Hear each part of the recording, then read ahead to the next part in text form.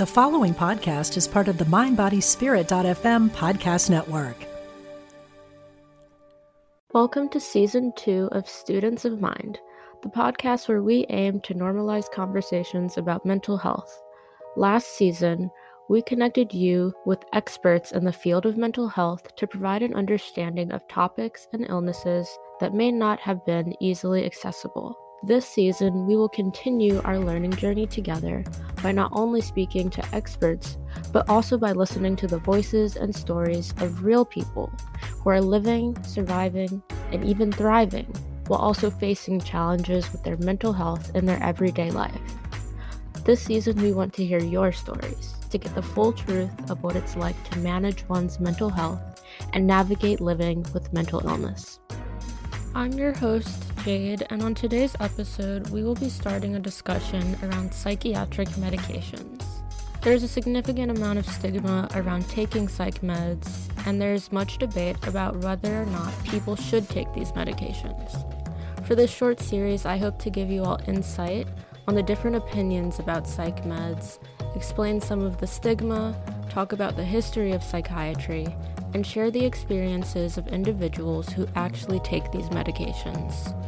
For this first discussion, I sit down with Dr. Alex Dimitriu and Dr. Chris Capelle to talk about the basics around psychiatric medications and a little bit about why there is so much stigma.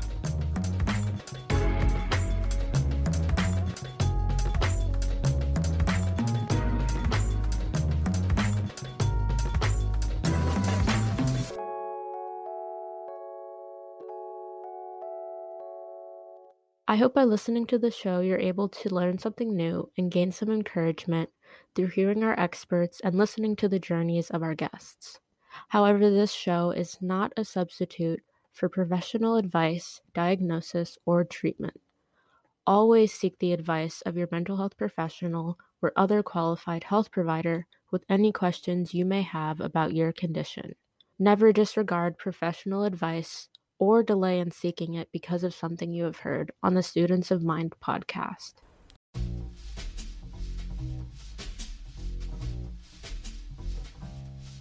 Today's discussion features two guests who are former colleagues, Dr. Alex Dimitriu and Dr. Chris Capelle. In our discussion, we talk about what psychiatric medications are and how they work, a bit of the history of the field of psychiatry, and the collaboration between psychiatry and therapy. Dr. Dimitriu and Dr. Capelle explain why they think there is so much stigma around taking psych meds and debunk some of the common myths that exist about them. So, good morning, welcome. Before we get started, can you guys introduce yourselves and tell us a little bit about the work that you do? Sure. So my name is Alex Dimitriu. I'm a psychiatrist who's also boarded in sleep medicine. So I do a mix of psychiatry and sleep medicine with a focus on the whole. Taking into account people's psychological factors, but also at times diving into the pharmacology and into the internal wirings that make us act in certain ways or in ways that we do, with a focus on sleep while we do all that, in the hopes of just kind of optimizing things from every possible angle. And, one of the things I think we aim for in my work is just helping people achieve their peak performance through the optimization of how we perform during the night in our sleep and how we perform during the day in our waking lives. My name is Chris Capelle, and I'd have to say I'm in sort of a transient partial retirement at this point. Limited practice, but I've been in practice more or less over the last 30 plus years in a general psychiatric practice, combining pharmacology and psychotherapy formats. I'm currently running two groups and enjoying this along the way and collaborating with my colleagues like Alex. And I'm here to support this discussion. Great, thank you. So today's topic, as you guys know, is going to be about psychiatric medications and some of the stigma that exists around them. I think for a lot of people that aren't already taking psychiatric medications or learning about them in school or know people who are taking them have very little idea of what they are, their purpose, and much information past what's seen in the media and movies and how these medications are portrayed through those things. So my goal for this episode is kind of just to give an overview of like what they are, what they're used for, and talk about some of the stigma that exists and, you know, the different sides of the debate that there are around these medications.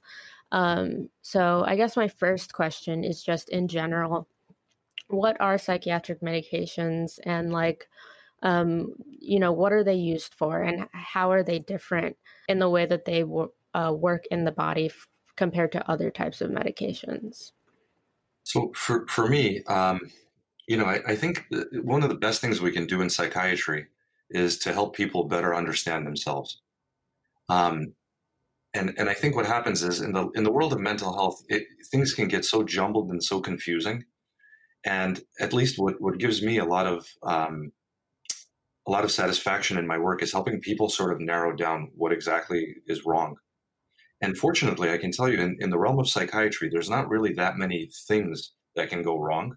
Sure, on the surface, they may look more complicated, but underneath, you know, our main diagnoses that I think we use the most often are really, you know, anxiety, depression, and bipolar.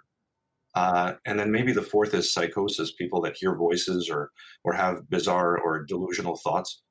But if you really think about it, there's essentially about four very common things that will occur about 95% of the time. I think with respect to medications, what ends up happening, I think whenever we hear horror stories, in my experience, it's always been around two common mistakes. And I'm curious to hear Chris's thoughts on this as well. But oftentimes what I think happens is someone's pretty sick and they could be depressed or they could be bipolar, and they take a medication which helps a little bit, but doesn't fully make them better. They continue to be sick. And then they think that medicine is what's causing it. You know, the best example I'll remember from medical school was, you know, ashtrays don't cause lung cancer. You know, and there's a lot of stories about lithium, for example, where people will say, oh my God, I knew somebody that was on lithium and they had this horrible outcome. They attempted suicide. That medicine made them terrible. The reality, I think, in 95% of cases is that it's almost like you have a terrible migraine and you only took a small dose of an Advil.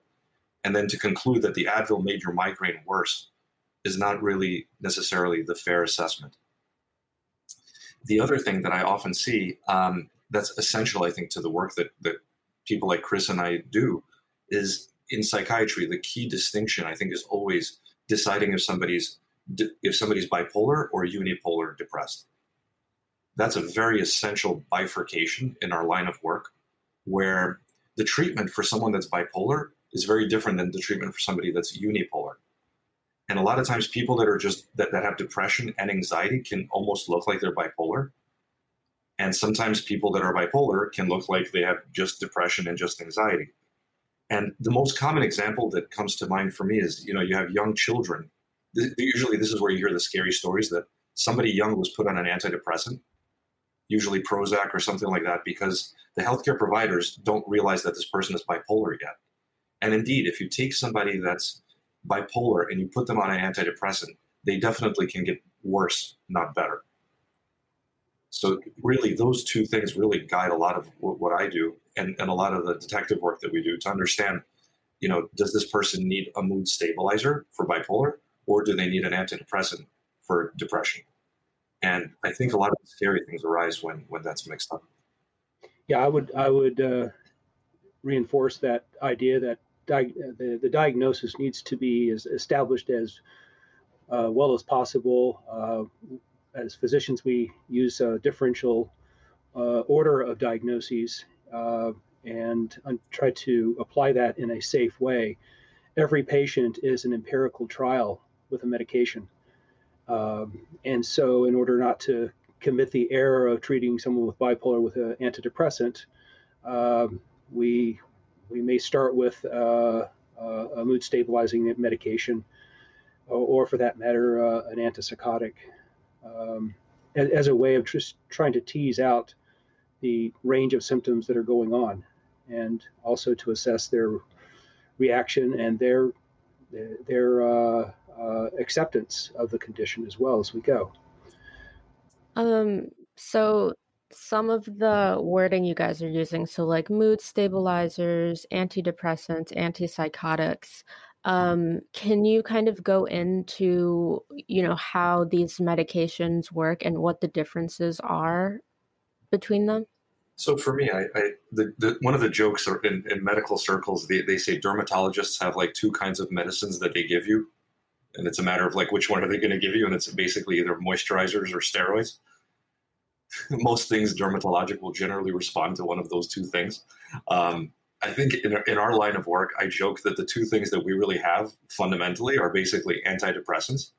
And those are medicines like Prozac, Zoloft, Effexor, Paxil, Lexapro, SSRIs or SNRIs. Those are the antidepressants. And then in the other camp, you basically have the mood stabilizers. The mood stabilizers are things that block dopamine. They can also be anticonvulsant medications, and they can also be lithium. But essentially, I think in most cases these days, I don't know in Chris's practice, but most of my patients that are bipolar usually will start with some dopamine blocker, which will be something like Abilify, maybe Latuda is one that we've used a bunch now. Seroquel is excellent for sleep. But the point being that a mood stabilizer kind of brackets mood from above and below, whereas an antidepressant just kind of supports from below.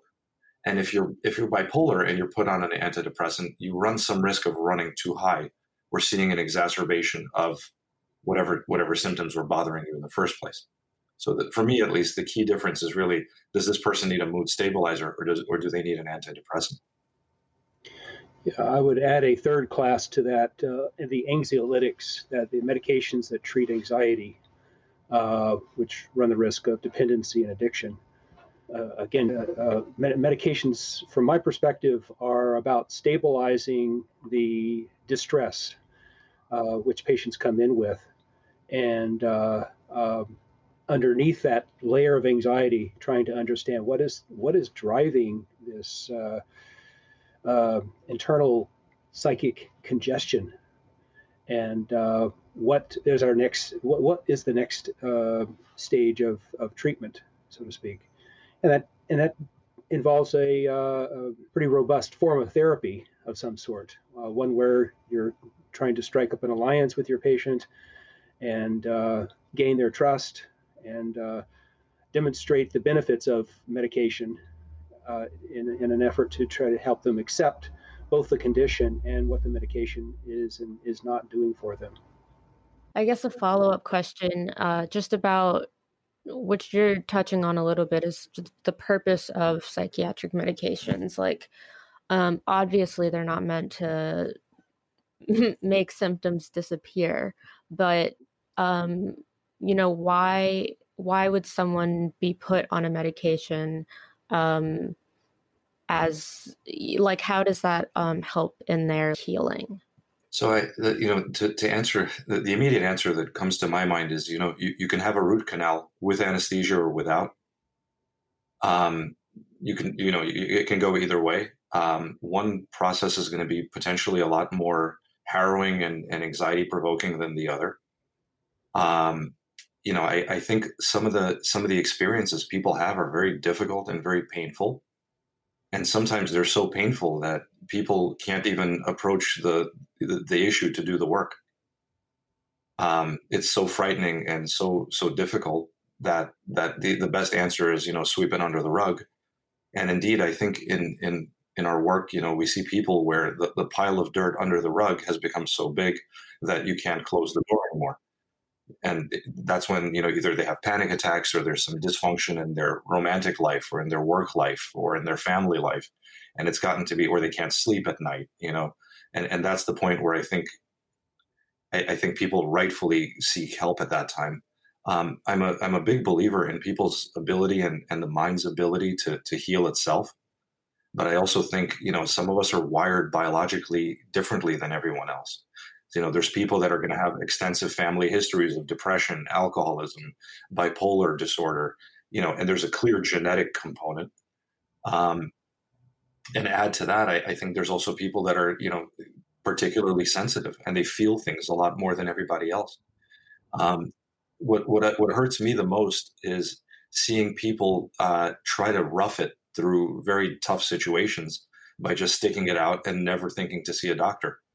And I think there's many people suffering in Alcoholics Anonymous, white knuckling it through abstinence, where their drinking was really to treat a symptom more so than actual drinking. I think there's also many people staying up late at night at 2 a.m. trying to meditate using a Calm app or something like that for the third year in a row because they refuse to see a doctor. And I think there's a lot of unnecessary suffering, while at the same time recognizing that we are all biologically wired different.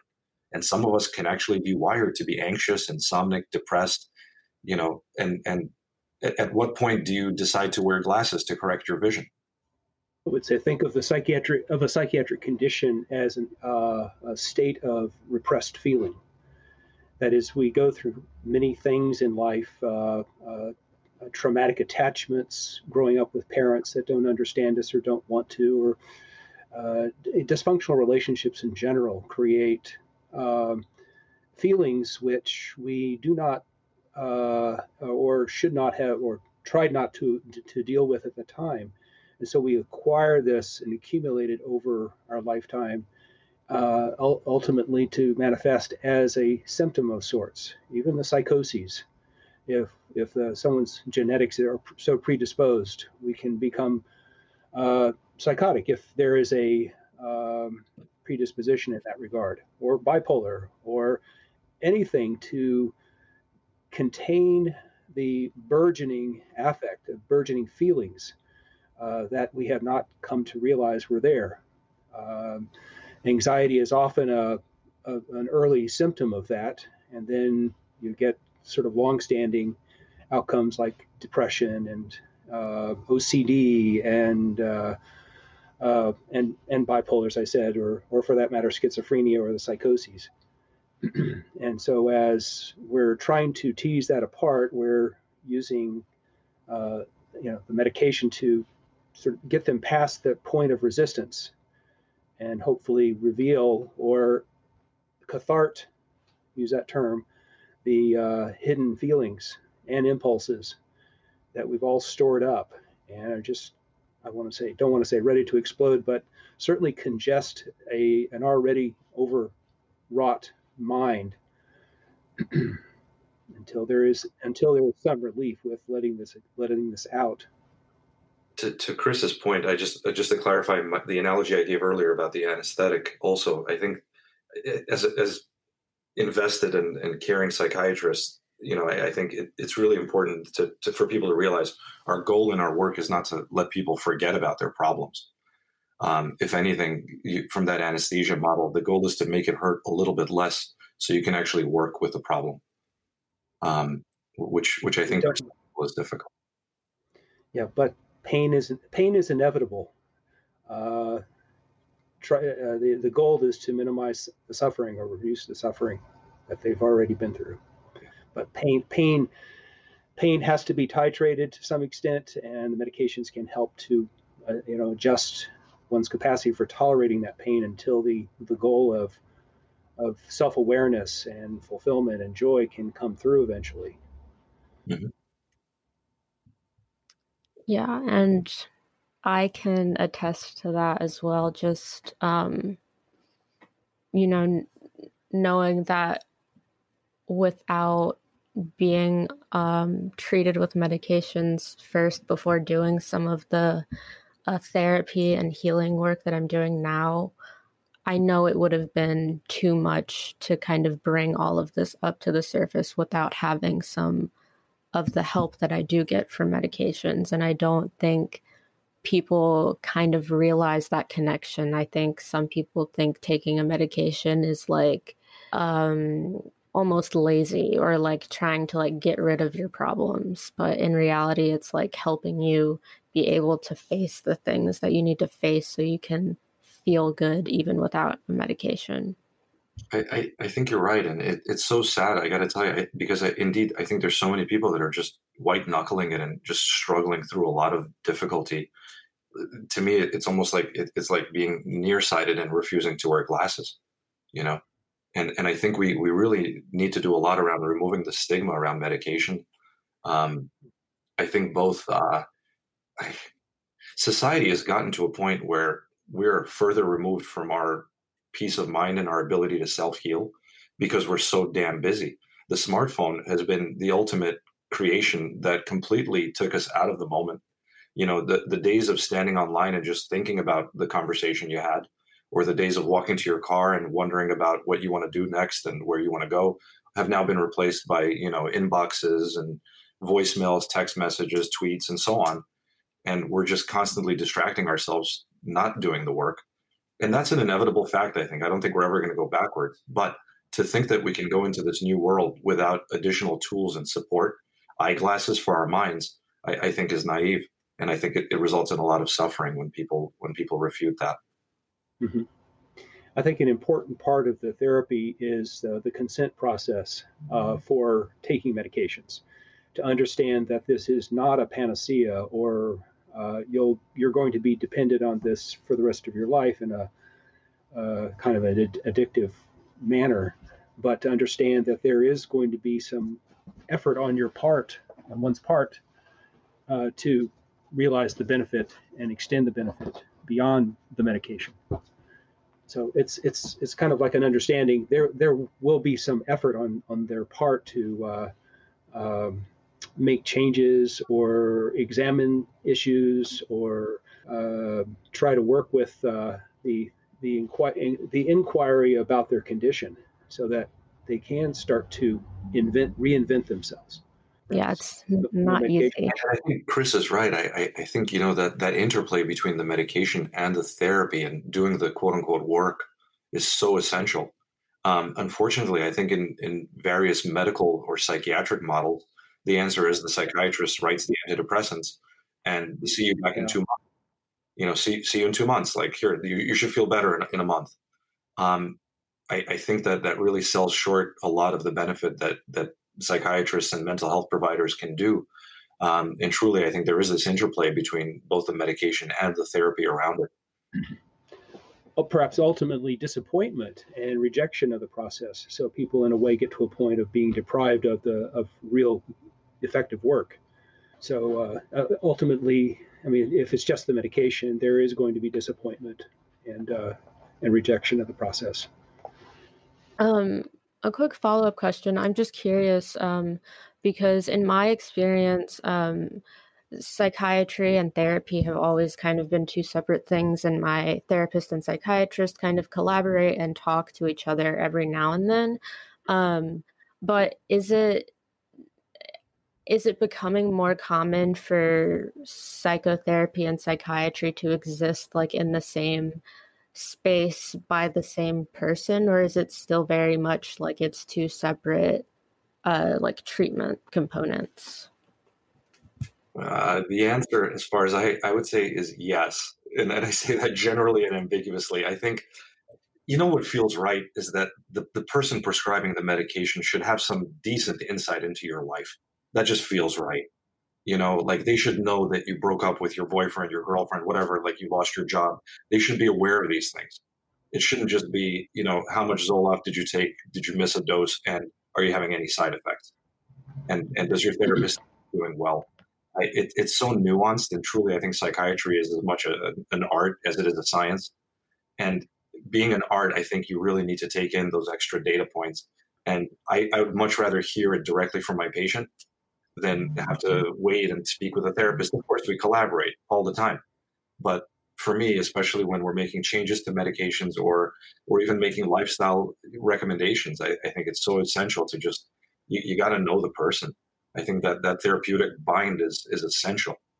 Yeah, there was a major study a couple of decades ago by an insurance company of all organizations, demonstrating that when the therapy is done by the same person prescribing the medication, the outcomes were more successful. This has been called split therapy, where someone would do the psychotherapy or the talk therapy, so to speak, where the therapist, where the psychiatrist would have a very limited period of time to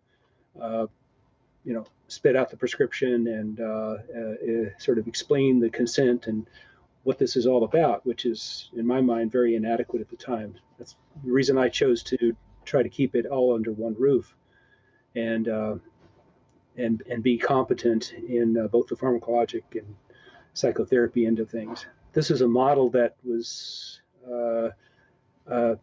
sort of forced by the financial issues around therapy, unfortunately, and I think we've seen very different outcomes. We're still trying to see if there are other therapies that might be effective with medication along the way, but it involves combining the two, and there has to be active collaboration between the people. Not to get on a big tangent here, but I think a lot of the work right now around psychedelic psychotherapy, which is slowly emerging, really speaks to that reality that you can't just take mushrooms on your own and expect it to be a positive experience. And that people that really need help and people that really benefit from these new and emerging therapies, it really is this marvelous sandwich of like very tight therapy around very powerful medicine. But one without the other is not effective. And I think in some ways that kind of like that's the core really of what we do what we've been doing for decades in our work, which is basically like really like the therapy and the medicine do work together.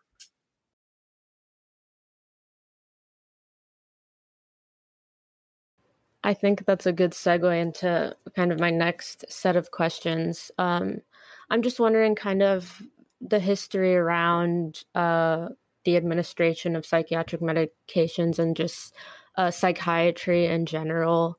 Like how long has psychiatry been around? How long have the medications been around? And how has our understanding of these medications and practices developed over time?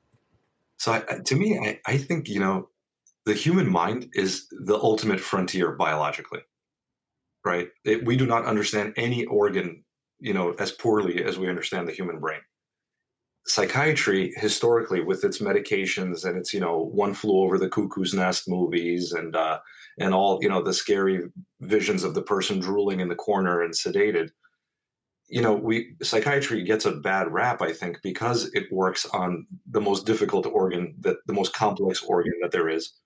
And indeed, I think for many, many years, and to a great extent even now, we still kind of have like blunt tools to do very precise work. That can make it look sloppy sometimes. You know what I mean? Where it's like, and again, things have gotten much better recently with better medications as the science has progressed. But indeed, there were times when, like, Thorazine was like the only medicine that we had available, which is a very strong antipsychotic that's sedating and leaves people brain dead and drooling. There was a time when psychiatry was trying to do frontal lobotomies on people to get them to reduce their depression or to reduce their psychosis. And these were things that were just, now looking back, I mean, terrible. But in fairness, at the time, that was all that was available, So I think a lot of the stigma also in psychiatry is like, it seems like in the field, you guys didn't have very good tools to help people. But I think it's worth bearing in mind that, we're also working with the most complex organ system we know of. And unfortunately, we don't have like just a pill you can take that'll lower your cholesterol, or a test that we can take to detect that you have high cholesterol. So thankfully, I do think the field has moved along tremendously. And I can tell you, at least in my line of work, I couldn't go to bed at night or continue doing the job that I do if in net I was causing more harm than good to people. And I think there's people that have gone, there's researchers that have gone on and said SSRIs are bunk, they don't work, they don't help anybody. I can't tell you, how many people in my practice, for example, have definitely benefited from that. Like night and day documented results that just make my day when I see people doing better. again, when we can achieve reducing the distress, there's a better chance of a person discovering how they can have agency over their state of mind and joy and happiness in life. They find a way. It sort of clears the fog of the distress until they can understand it a little bit more each time in the therapy process. I mean, the original theory by in earlier psychiatry was, and it still is, a condition of repressed feelings in the service of stabilizing function. But that can be so repressed and so locked away that we sort of lose functionality in our mind and start to lose our path along the way. So a lot of focus has been on how to relieve the distress and regulate the resistance to understanding oneself. Resistance has been the object of most of the therapies I'm aware of. So again, reducing the distress with antipsychotics, originally augmentation agents for anesthesia in the 50s, and then the antidepressants, beginning with MAO inhibitors from a medication standpoint. In late 50s and early 60s, the tricyclic antidepressants, lithium, followed a few years later. And then I don't want to say revolution, but the more contemporary medication, starting with Prozac, the serotonin reuptake inhibitors, and subsequent to that. So we've gotten more specific as far as receptor activity or understanding how affecting certain molecules on the cell surface make differences in how people feel and feel less distressed. To Alex's point, SSRIs are very subtle, but they do work in sort of regulating the anxiety. They're somewhat dissociating and limiting the acute nature of stress, such that a person can sort of relax themselves and sort of be okay with it in themselves, so that they can start to understand where is this distress coming from. And that's the downside with SSRIs, and that is the dissociating effect of it. People often talk about that as a side effect, sexual dysfunction and so forth. But that's a reasonable trade-off, so that they can get this sort of higher level perspective of their situations and make changes as they need, and then eventually a trial without the medication to see how much they've come. So moving kind of back to talking about stigma around the administration and use of these medications. When you go online, you can see that there is a lot of debate around whether or not they should be used, who they should be used for. And I'm wondering, just because you guys are in the field of psychiatry, I feel like there aren't two sides to this argument. I feel like there's a bunch of different perspectives. So can you talk about what some of those different kind of arguments and opinions, like why do people think psychiatric medications should be used, and why do some people think they shouldn't be used? I mean, I think for me that the biggest stigma is probably from the older days, where truly, the only people that ended up getting help were called quote unquote crazy. And everybody kind of has this attitude that, only crazy people go on medications. So that kind of binary thinking, I think, gets people in a lot of trouble. The other common viewpoint that I hear of is this sort of like the one that you described earlier, Jade. I think it was, don't be weak. Why do you need to be on a medicine? You should be able to tough through this on your own. But to me, both of those are very unempathic, uncaring approaches, because it's like telling somebody with a broken leg to kind of keep marching. I think it may also have something to do with people's difficulty asking for help, realizing that they are more dependent than they thought. It's a scary notion. And then going to a doctor and considering an intervention like that. Even therapy can be invasive and feel like an assault, especially with people with with trauma histories. So it's realizing you really can't do this all by yourself. Our minds, I would say the human mind is a collective organ. It involves realizing the necessity of being with people. Being alone is a very toxic state of mind. Everyone has a connection. We absolutely need that to sustain ourselves. To that point also, I think the other issue that we run into with regard to seeking help is that, if you have a broken leg, an x-ray will show you that you have a broken leg. If you have a cardiac arrhythmia, an EKG will show you that definitively. If you have high cholesterol, like a blood test will tell you have high cholesterol. The problem with psychiatry is it's so darn subjective. And you're left until you see a healthcare provider, you're left to figure it out on your own. When is it bad enough? And that's where, for me, one core thing, at least in my training, that I had hammered into me, is at least something as simple as sleep. To me, is a vital sign. It is one of the few objective metrics that we have in psychiatry that you could say, hey, if you're sleeping less than 6 hours a night for too long, like that's not normal. And that's time to get help. Thankfully, there's also online tests you could take for depression and anxiety and bipolar. But I think the other thing, aside from sleep, is having that cutoff of causing dysfunction. A lot of the things in the DSM, really, it really comes down to, you don't have insomnia until there's a resulting consequence of your insomnia. You don't have alcoholism until there's like clear, ramifications of your drinking. You don't have depression until you can't get out of bed, you can't go to work, you're not eating.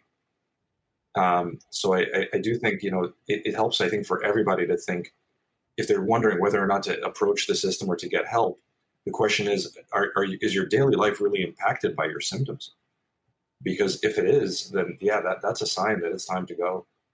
And if even that decision is too hard to make, I would still bring it back to sleep and tell anybody that if you're sleeping too little or sleeping too much consistently, there's something going on.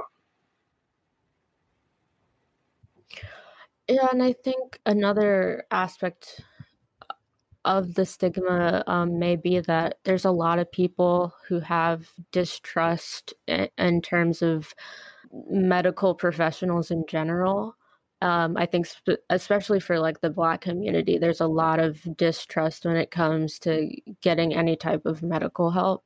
And I feel like that's also another component. Like, people are genuinely like afraid that this medication is going to alter them in some way, that they don't want to be altered. So being altered, definitely is the last thing I think I'm trying to do for my patients. The goal is not to, I don't think the goal is to blind people or to anesthetize them.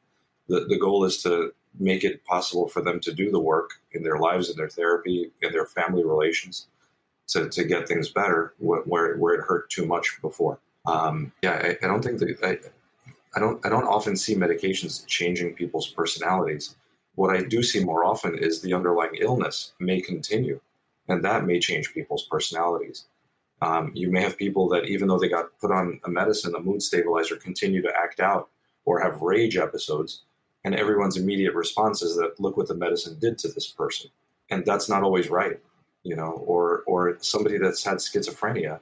Schizophrenia is scary. Unfortunately, it's very rare. But schizophrenia is a neurodegenerative disease. The longer time people spend in a psychotic state, they're getting brain damage. They're going to get decreased performance academically, socially, and in so many other regards. And in that case, the answer when somebody gets put on a medicine to try to alleviate those symptoms isn't to say that this downward path is because of the medicine. Unfortunately, sometimes that downward path is actually because of the illness itself. And again, schizophrenia in particular, psychosis, is a very scary one. Unfortunately, it is rare. But even in those instances, there's good data that the more we can prevent the psychotic state, the less damage is done. And the same, I think, has been said about depression, where the longer somebody stays depressed, all those negative brain pathways are getting reinforced, and neurons are dying in parts of the brain, which can actually make the disease progress further. And in that regard, I think the medicines that we do have available these days can actually alter the course for some people in a positive way. Well, to your point, Jade, I don't think medicine is not removed from the social unrest that's going on as well. Racism is definitely pervasive, and it's created perspectives on the sort of profession in a very unfortunate way. We do have to recognize this in ourselves and try to overcome it. Yeah, and I think even having these discussions is just a great way to kind of even just let people know that this is something that's being thought about. I think with people are like doctors in general. I've heard from a lot of like friends, families, people who have gotten treatment. Doctors can sometimes come off as very like scary and not feeling like they have the same warmth as, say, like a therapist or like a healer type of person. And I think conversations like this help with humanizing doctors, psychiatrists, and such, and kind of help people become more comfortable with advocating for themselves and reaching out when, there is an issue that they may need to get more help for. Well, that, in my mind, that's the first order of the first contact with a patient who is seeking help, and that is to put them at ease with regard to the process, to start educating them and informing them of this final frontier of the mind, as Alex says, and not to be to sort of assure them and allow them to test the process as well until they've achieved a certain level of trust that they can go to the next phase of understanding themselves and getting relief. I also, I mean, in a lot of my work, it's a collaborative model. I'll tell my patients often that, I'm like your co-pilot.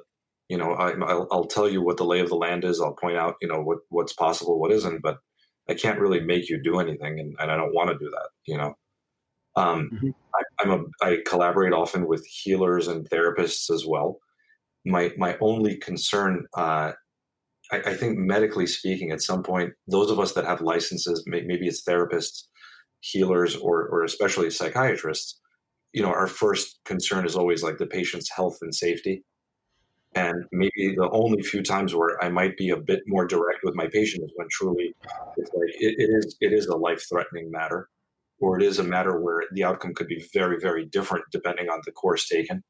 And I think, ultimately it's best if it's done together.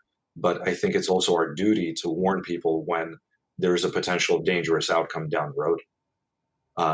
Everybody wants to hear the right thing. Everybody wants to hear that everything's going to be okay. And I'm all for that. But I think equally people deserve to know that there are these pitfalls and these dangerous outcomes that nobody wants to talk about. But I think our duty as care providers is to keep the patient informed. Absolutely.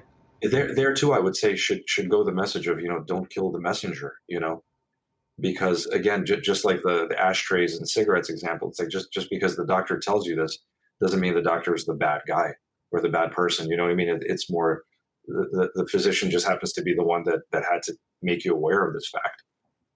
And listen, I mean, every provider can be different. There's people that might overreact to relatively minor things, but there's doctors that know when to react and when not to, But indeed, I think even in the best relationships I've had with patients, I'll always be very direct if there's danger. Okay, great. I think this is a good place to start to wrap up. Before we end, I just want to ask if you guys, for people who may want to learn more about you and the work that you do you guys have any places that you want to plug in for people to look at? Sure. I mean, on my website, silicon-psych.com, we have a running blog of like all the articles that I've done. And there's a lot of references there, pieces written about a variety of topics. And that's on the website, silicon-psych.com. I don't have a website currently, but I do have two groups that if there's any interest in the certainly can get hold of me by my email. Okay, great. Thank you so much for having this discussion. I really enjoyed it, and I learned a lot, and I'm excited to share this with my audience. Thank you so much for having us, Jade. And the one message that I'd like to just send out to everybody is just that, like, we live in fast times. We've gone so far from our days of being cave people. We need help. Our brains are our most precious asset these days, and the demands on us are unprecedented.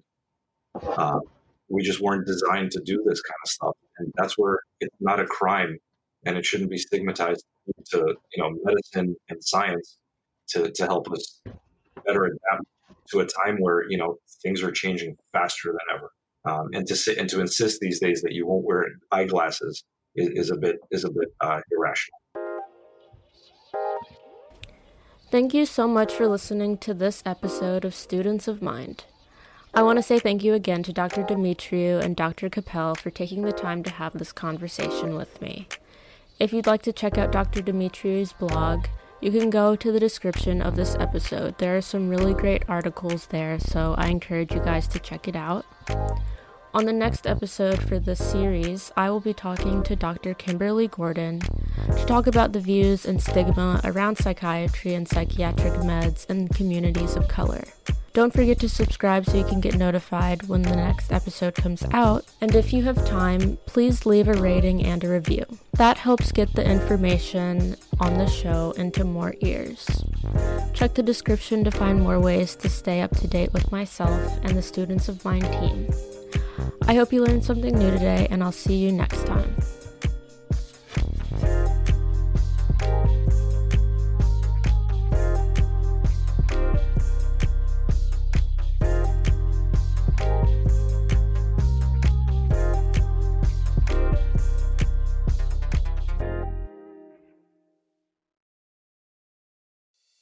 I'm Dr. Mona Lisa, and I've been a medical intuitive for over 30 years. Let me help you find new ways to heal physical and emotional problems. Be a part of my Healthy Living Intuitively podcast studio audience every week. Follow me on Facebook, Dr. Mona Lisa fan page, and Instagram, Dr. Mona Lisa 1, to get that information. I answer audience questions, and you can learn from people calling in that might be dealing with the same things that you are. Follow Healthy Living Intuitively, part of the mindbodyspirit.fm podcast network, and wherever you get your podcasts.